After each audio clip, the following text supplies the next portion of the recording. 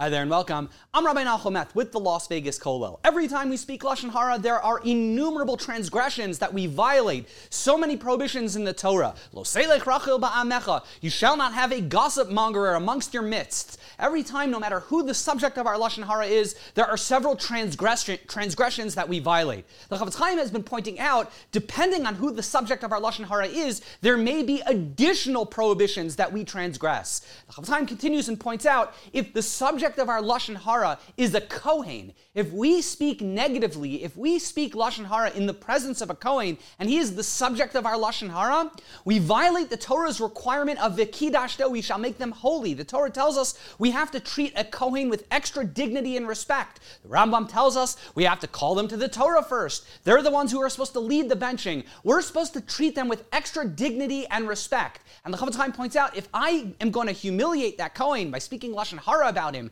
by saying something negative about him, we for sure and have certainly violated this requirement of v'kidashto. We're supposed to treat a Kohen with extra dignity and respect. Chafetz Chaim in his footnotes suggests that it could be, even if it's not in the presence of the Kohen himself, even if behind his back I speak Lashon Hara, I speak negatively about them, it's very possible that I violate this requirement of v'kidashto. Not only that, the Chafetz Chaim questions, he wonders, he's not sure, it could be even just listening to Lashon Hara about a Kohen. If I'm just facilitating someone else to speak negatively about a Kohen, well, by me listening to that negative information, I'm also not treating that Kohen with the proper dignity and respect that the Torah requires with the requirement of v'kidashto. And it's very possible the listener, someone who's shomeya, he's hearing Lashon Hara, you also violate this requirement of v'kidashto.